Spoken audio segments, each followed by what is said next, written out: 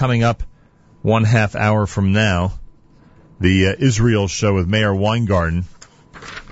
And the mayor is with us live via telephone on this Monday morning. Meir Weingarten, shalom, welcome back to JM and the AM. Oh, good. So, thank you. The yard site, and I'm sorry for catching you off guard, is it the 12th or the 13th of Cheshvan, the yard site of Prime Minister Yitzhak Rabin? Do you know, offhand? I believe it's today. I believe it's the 12th.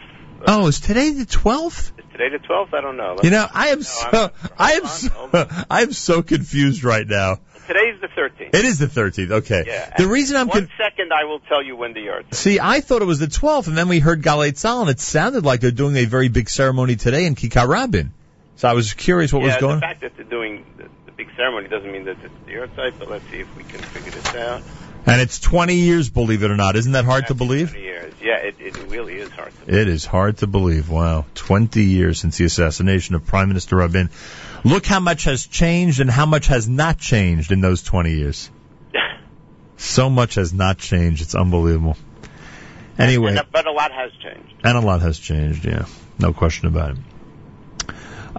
You told me over the weekend of this story that was going on up north in Israel, where it seems that the Israeli military had spotted some type of a paraglider, hand glider, right, overhead.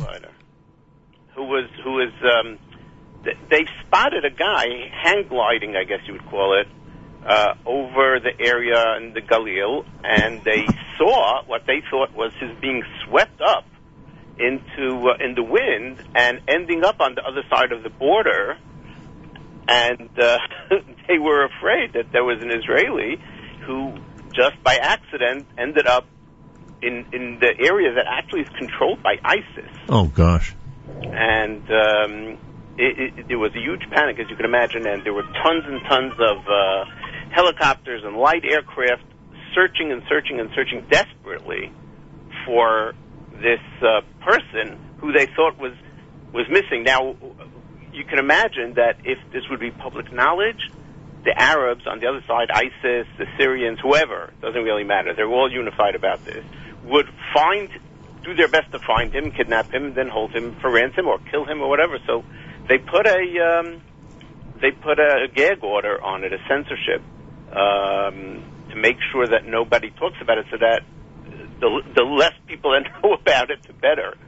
And ultimately, as time went by through the night, nobody called in a missing persons report. And it became clear that it wasn't that somebody got lost, but that somebody intentionally went over, and that was ultimately what they believe is the story, that an Israeli Arab intentionally flew over to join ISIS. You know, what gets me about the story, and I'm sure this is, I'm so inexperienced at this, and this inexperience is about to show, but why couldn't it be a lone person who would not have somebody call in a missing persons report? Why would it? Why? Theoretically, that could be, but usually what happens in Israel is that if somebody is going out, they'll tell somebody, they'll inform somebody. And when you say a lone person, I mean, somebody should notice that somebody's missing, usually. Yeah, you'd think the hand glide rental place would know that. For example, if he's renting it, or friends, or family, or a neighbor, or somebody. Right. Israel, I think, is a lot more, what should we say, more sensitive to these issues, I think. So did the guy end up joining ISIS or not? That's what we think. And I don't know. His family in Israel, of course, says it's not true. And can one hand glide directly into an ISIS recruitment center? Is that how it works? They have a big X on top of the roof. I mean, that's what I want to know. How close did he get to his target? That's what I'd like to know. That's a good question. But I have an answer to your previous question. It was Yud Bet Cheshvan. So it is the 12th. Yeah. I don't know why certain things are happening today. I mean, it's not because yesterday was Monday. And Sunday is everything happens. Sunday is a regular day in Israel. Yeah. But I know it's like a week-long commemoration that's taking place in Israel, and some might suggest it's been a 20-year commemoration. By the way, daylight savings time daylight savings time is no longer in Israel. Correct. As of Motzei Shabbat, so now there's a 6-hour difference until we change the clock. All right, that'll be Sunday. This I love. This 6-hour difference. Because you think it's too late to call. I have the same thing. You think it's too late to call someone, and it's not, right? Yeah. Right, And, they're still at work, whatever. This is the way we should move America a little closer, and the whole thing would work out so well. Coming up at 9 o'clock this morning, right after JM in the AM on jmintheam.org, and of course on the NSN app, in the wake of Prime Minister Netanyahu's remarks about the Mufti, the Israel Show explores his history of hate, the Mufti's history of hate, and his role in the massacre of Jews in Israel and during the Holocaust. I'm glad you're addressing this, because the Prime Minister took, I believe, unfair criticism for his remark. Well, he took criticism. Part of the criticism was fair, and he did need to walk back some of what he said. But that shouldn't, for 1 second, make us feel any better about the Mufti, right. Not the previous Mufti, and not the current Mufti. We'll tell you that he gave an interview. The current Mufti of Jerusalem, that's the chief Muslim cleric of Jerusalem, gave an interview yesterday. You will not believe what he said. Oh, boy. It is unbelievable. All right, that's coming up at 9 o'clock. Also, Adam Zartel passed away last week. The Israel Show remembers the archaeologist who revealed one of the most amazing biblical discoveries in Israel. Give me a hint. What year did he reveal it? Well, it was over a period of time. They were digging starting in 1978. Wow. Give you a hint. It's not far from Shechem.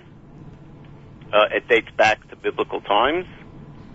Plus, you're going to be featuring a great mix of Israeli music as is your... And we'll do a few Carlebach, Israeli covers of Carlebach songs. You know what I want? I want to interview somebody who was in the room when Carlebach did that television special that's all over YouTube. The one that's, I think it's called Pe'er B'Chavod.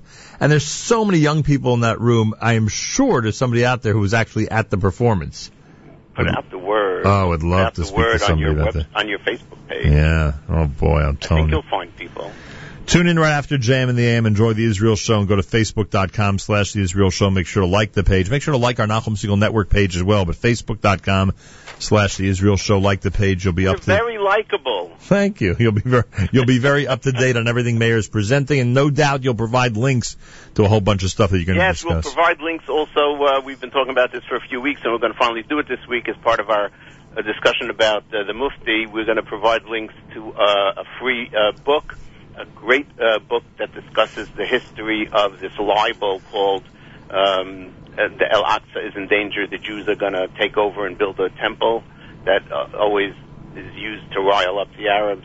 And the book is available for free in Hebrew and English. We'll provide the links to the songs that we do, articles that we talk about, and so forth. All right. Looking forward as usual. Thank you very much, sir. Toda rabah, Meir. Shalom v'shalom. That's right. It's daylight savings time here. It's standard time in Israel. 6-hour difference for this week. Keep that in mind. And what else do I need to remind everybody about? The Carlebach special begins at 24 hours of Carlebach this coming Wednesday night. Meir alluded to it because he's going to be including some Carlebach selections in his presentation of the Israel Show coming up. So you'll be able to enjoy some of that. And plenty more happening here on a Monday. Keep it at JM in the AM.